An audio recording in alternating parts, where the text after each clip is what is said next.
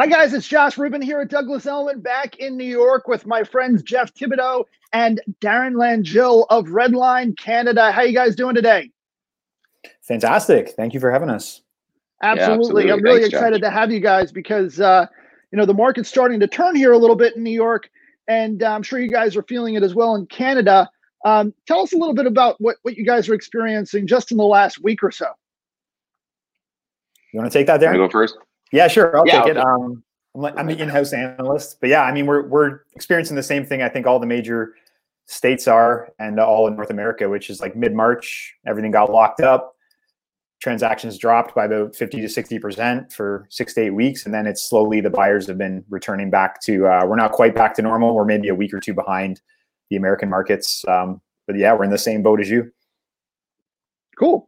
Yeah, I know you guys are in different places. Redline is pretty dynamic that way, and that Jeff, you're based in Toronto, and Darren, you're out in Calgary, right? Correct. Yeah. We're Calgary's about 1.1 million people in the greater area we serve. We are seeing that we're just about at March. Like when we went to lockdown, our market has kind of gotten back to that state. So we see ourselves as a full 2 months behind the actual market. But the trend is good. It's going the right direction. Are we going to get all the way there? I don't know. And how quick? Yeah. Well, I think no one really knows, right? We're all sort of operating a little bit of a vacuum depending on how hard hit our respective markets are, by the pandemic. But it's interesting that even though you guys are north of the border, you're still, pretty well impacted by it. Even though, Jeff's in more of a metropolitan area, and Darren, you're, sort of a little bit more of a widespread market, right? Well, yeah, actually, I'm kind of outside of the Toronto area by about an hour. So we're in like a feeder city. We're part of the general, commuter area. But our town, like as we sit right now, there's only 9 active cases, and 5 are in the hospital and 4 are identified at home. So at the local level, it doesn't feel very dangerous out there. But we're under all the same restrictions that a major city like Toronto or you guys in New York are under, with stay-at-home rules and limitations on our business. So it's actually quite strange, to be honest. Yeah, I can imagine how it might be a little strange to be in a community which, directly speaking, is not as impacted by the virus, but you're still under the same restrictions as the metro area.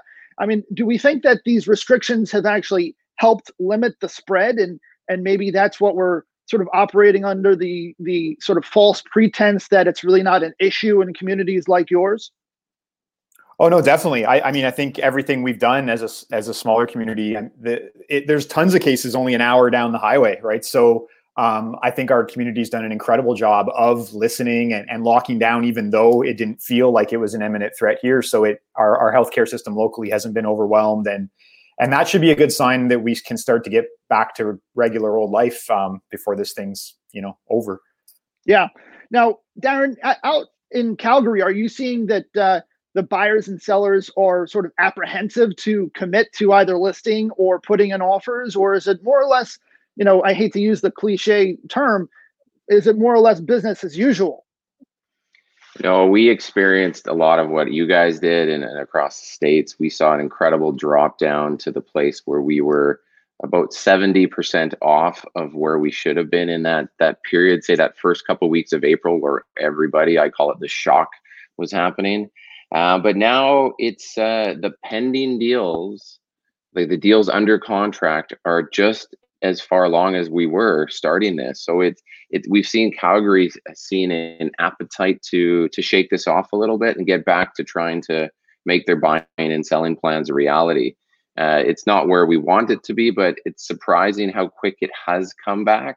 And our agents have seen it across the board with listings, pendings coming to market. Yeah. Well, I'm pretty optimistic given the bounce that we've seen in the equity markets and what we might experience here once things do open up. We're actually starting to see an uptick in online activity. I'm working on 2 deals right now that we sort of did under the dark of night, if you will.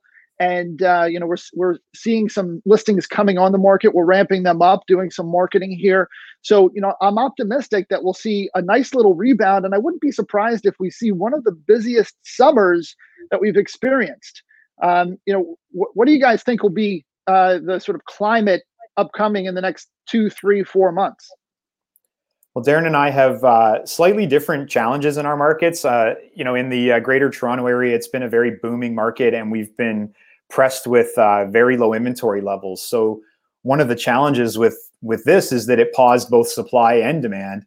So inventory is actually lower this year than it was last year, even though transactions are down. A lot of it doesn't make sense to an analyst. So I'm feeling that same pace as you, Josh. And now I'll let Darren speak for himself. They've got compounding issues with oil prices and Calgary that may have a different impact over there.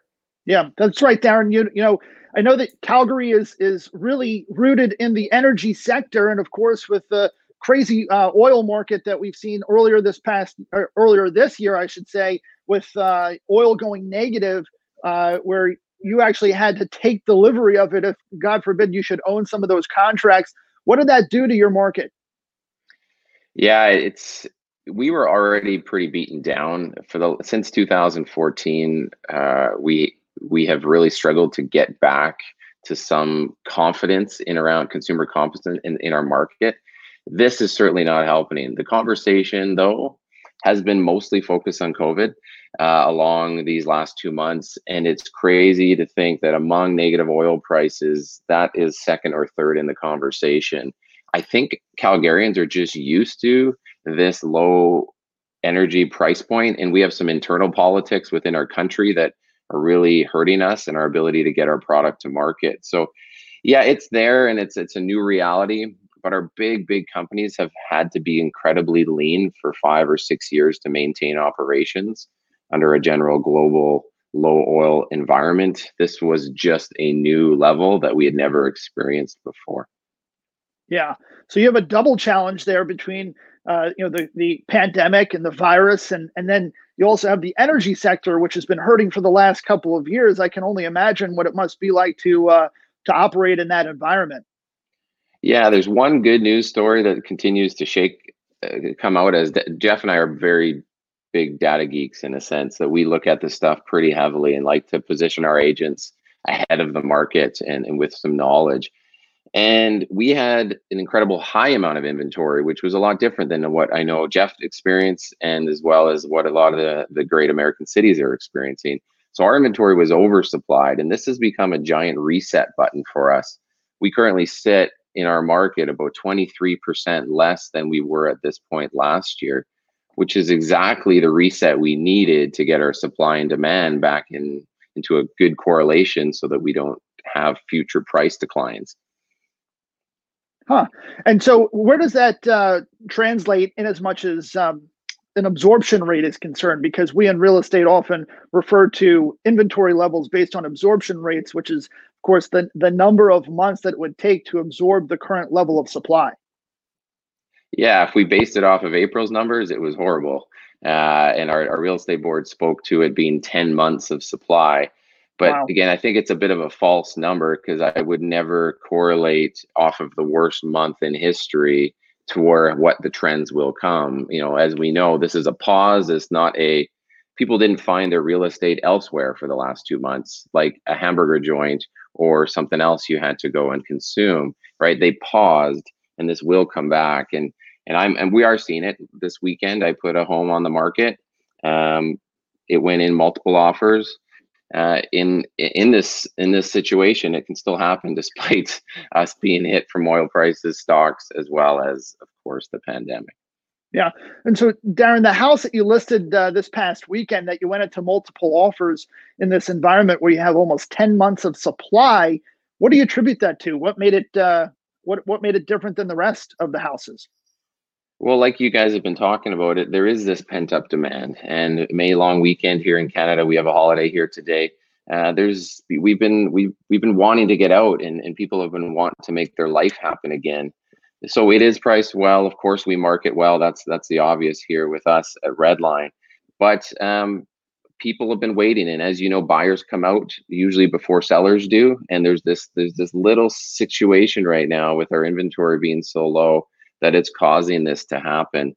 Another one of my agents was showing 9 homes over the weekend, and 5 of the 9 were under contract before she could go view them. So, wow. You know, because the supply has switched so much, It's created an unlikely, almost seller's market. I don't even want to say that because I'll get smacked beside the head. But the reality is the data is showing that there's this little pocket to buy and to sell, right now that's starting to ramp up. Sure. That's pretty interesting that you're seeing this sort of almost this transference of power, right?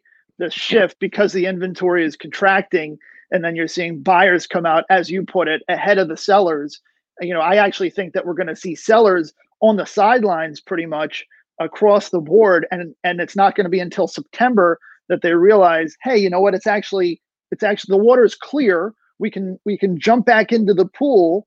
And then, of course, here in the United States, we're going to see the elections impacting confidence going forward. And so we're going to see a little bit of a waffle there in the fourth quarter here in the United States. But you guys don't actually have anything like that, do you, Jeff? You don't have a presidential election this year, do you? Or prime minister? And our politics don't tend to affect the market as heavily as your guys switch between, potential party swings.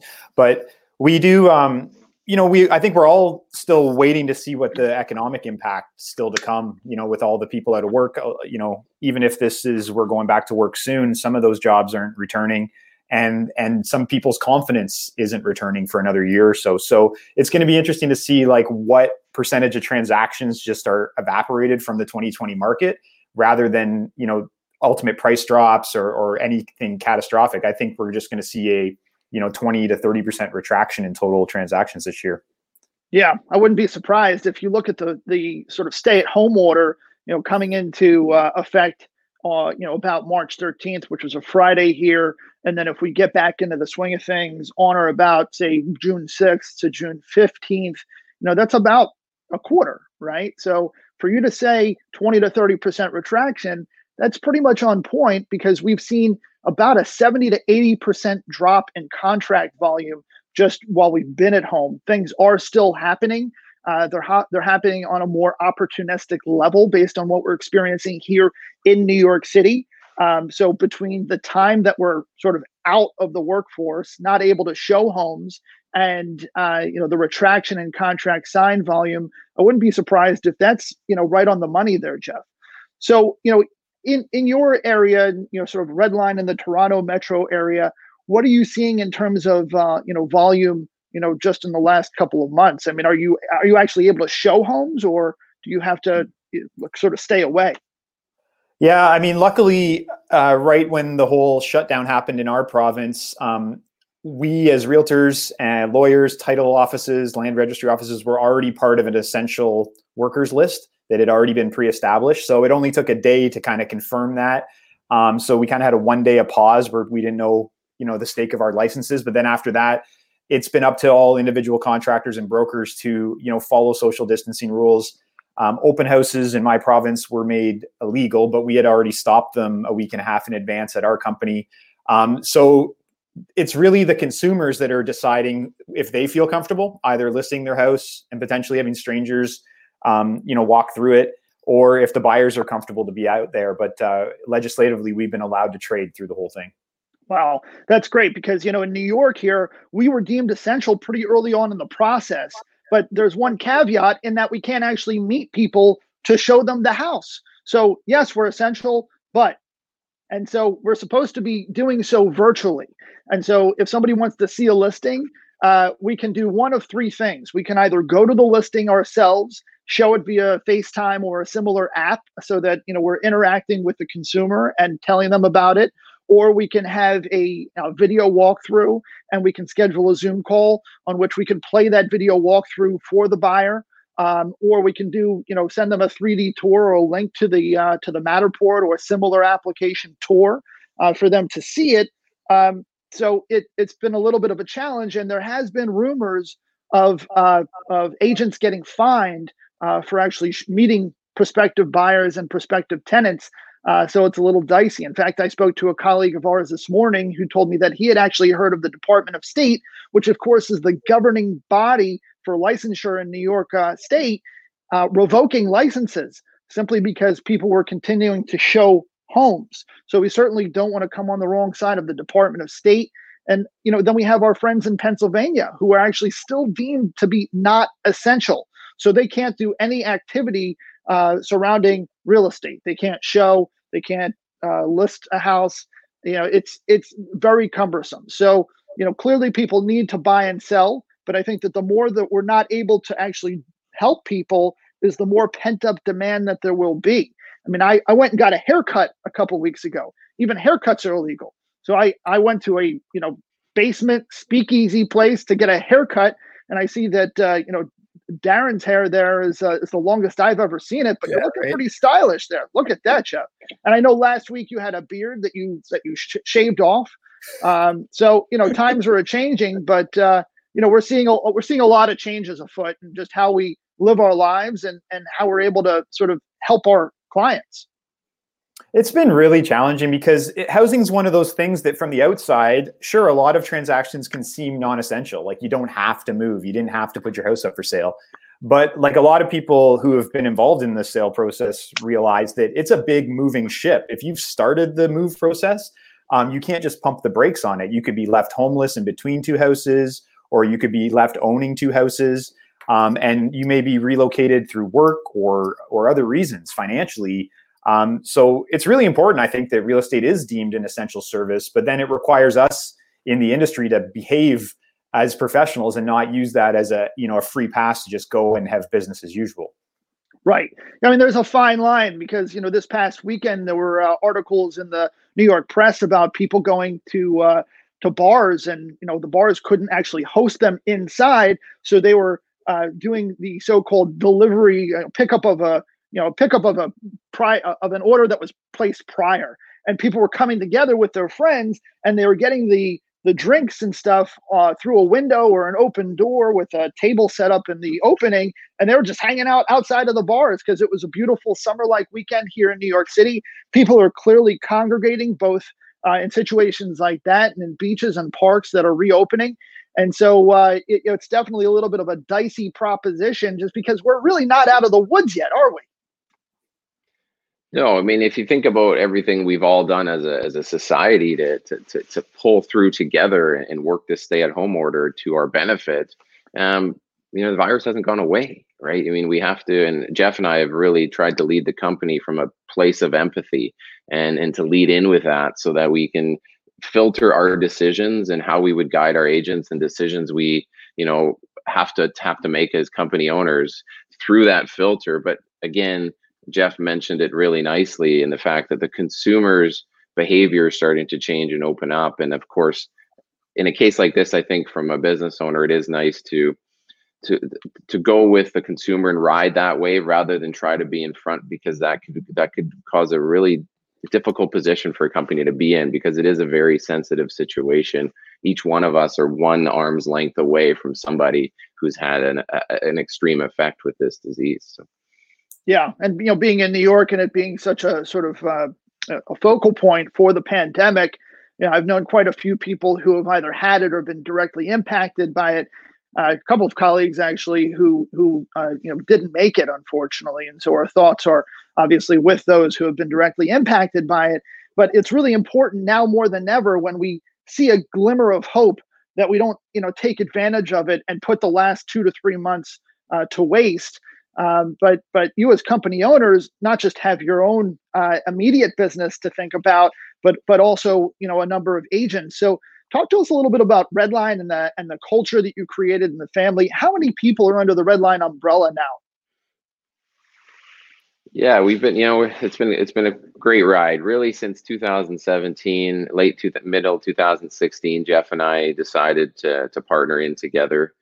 He had an incredible operation out in the GTA area, and then we were in Calgary. Collectively now, I think we sit about 125 agents in our two markets. Between the staff, we probably have 15 staff, and then I run a property management group as well.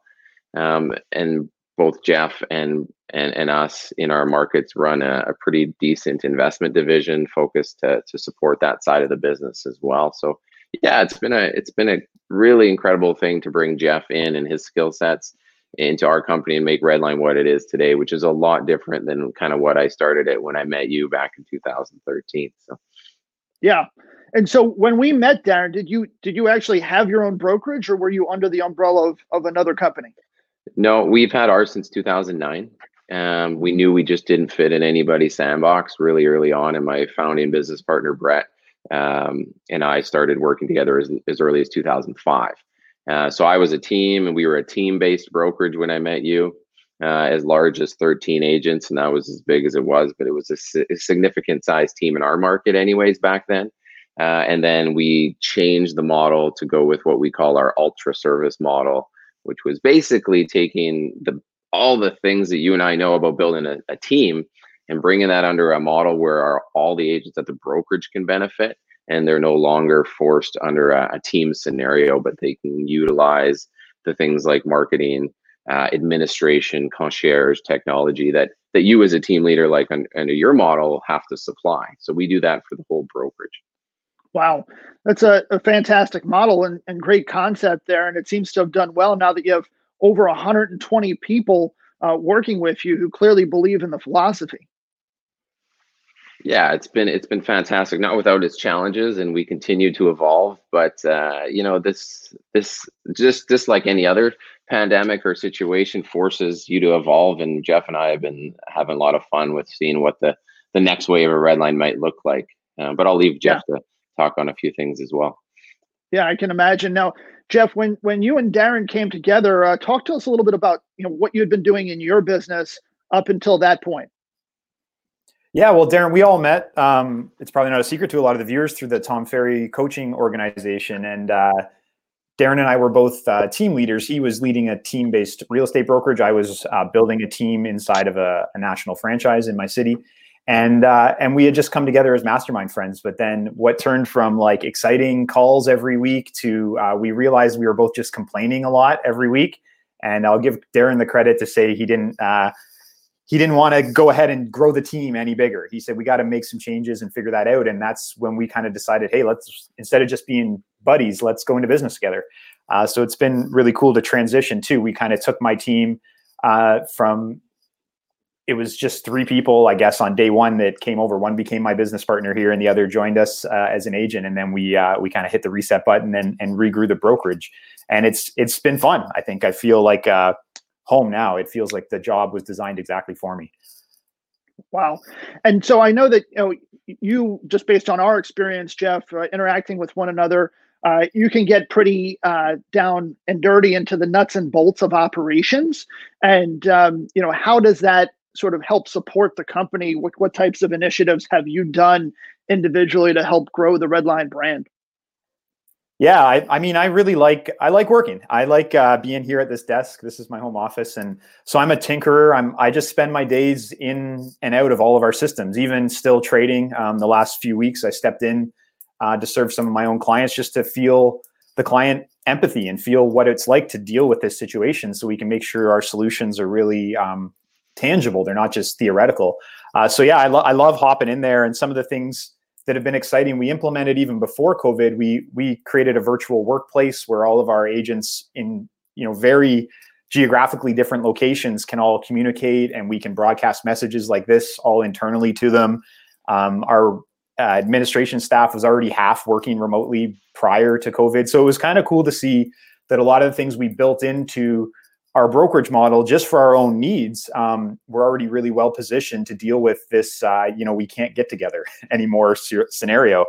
And now we're trying to continue to evolve it with that exact same challenge you talked about earlier, Josh, which is, if we can still show a house, but we prefer not to, obviously, with the virus still out there. And we don't want to infect our families or a client or a seller's home. So it's moving later in the process or potentially after an offer. So innovating on all the new media and how we capture that and deliver it potentially to sellers and buyers. It's been really cool because it feels like the gas pedal's down on innovation right now.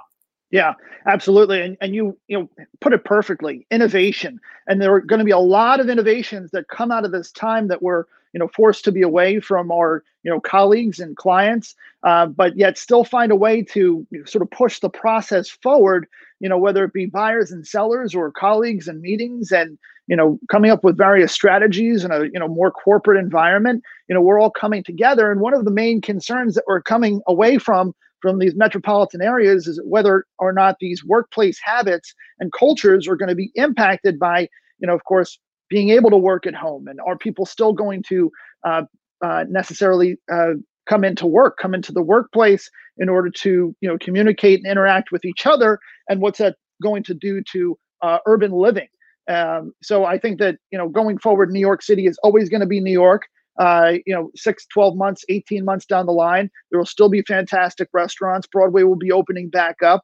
There will be events, whether it be sports events, concerts, etc., back at Madison Square Garden. So I think slowly but surely we're going to see this almost renaissance of New York City, and I think that there will be a lot of good that comes out of this. We don't want to go through this entire process and come out of it sort of in vain, which is to say that we're not going to learn from it, or have sort of renewed hope and awareness of our surroundings, but at the same time have sort of benefits that come out of it. So there's been a lot of discussion about transportation. They're saying avoid public transportation. Well, why not get on a bike?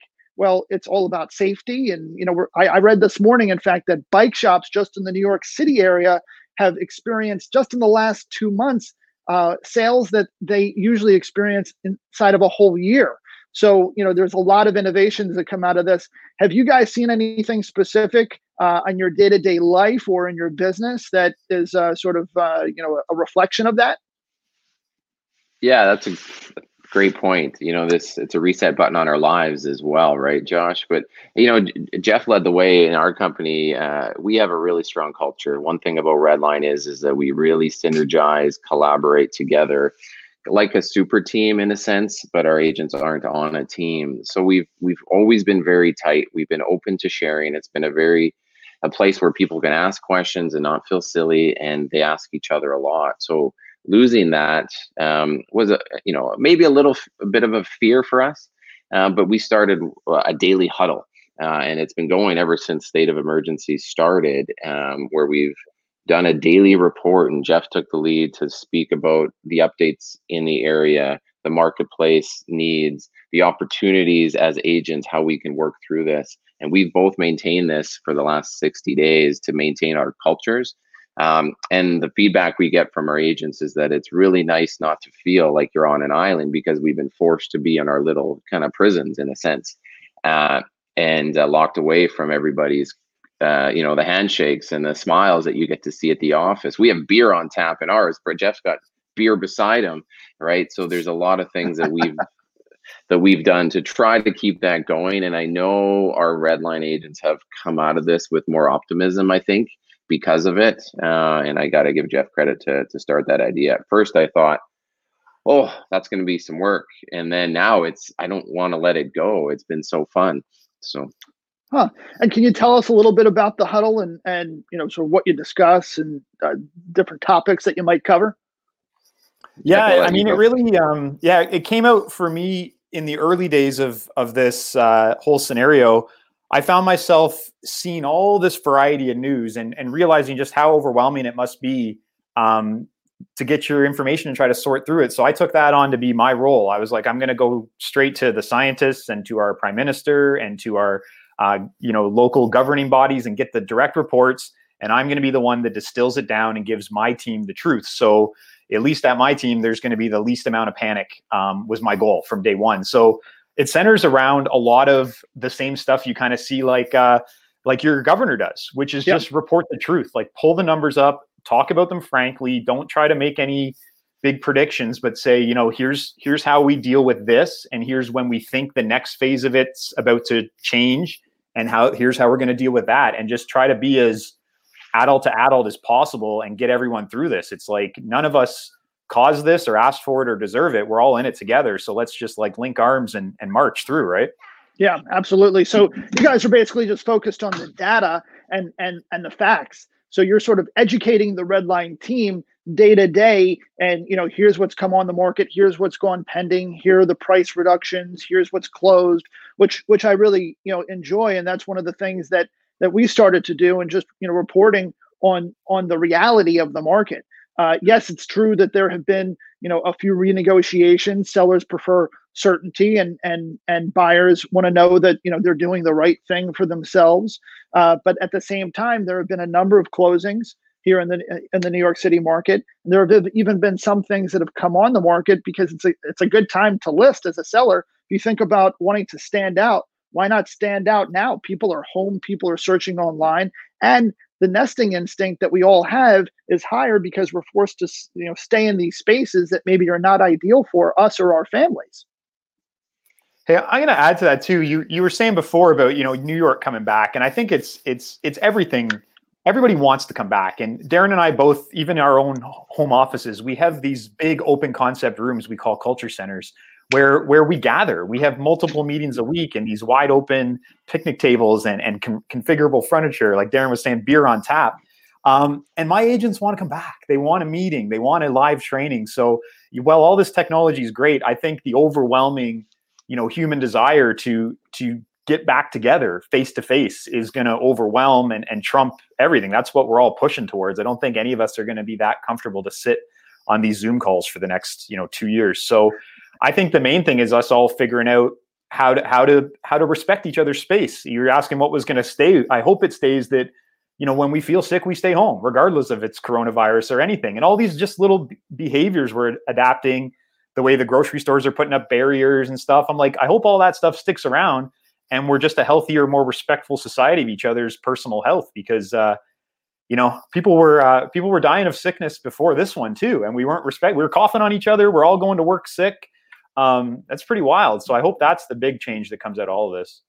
Yeah, we always referred to each other as our work family, but when people are sick, oftentimes I have to say, hey, if you're feeling sick, it's not a big deal. Let's just stay at home, because it's not just about you and your ability to perform. We trust that you'll perform whether you're here or there. If you have something to do, we'll get it done, and we'll get it done as a team, because it's the old adage, there's no I in team, right? So if you're on a team, let's have the team support you. I know that one of our guests recently told us, I believe it was Mark Pattison out in San Diego. He told us that there was an agent of his who had been in a mountain biking crash the day before. He called him from the hospital and said, hey, I have 7 or 8 appointments tomorrow.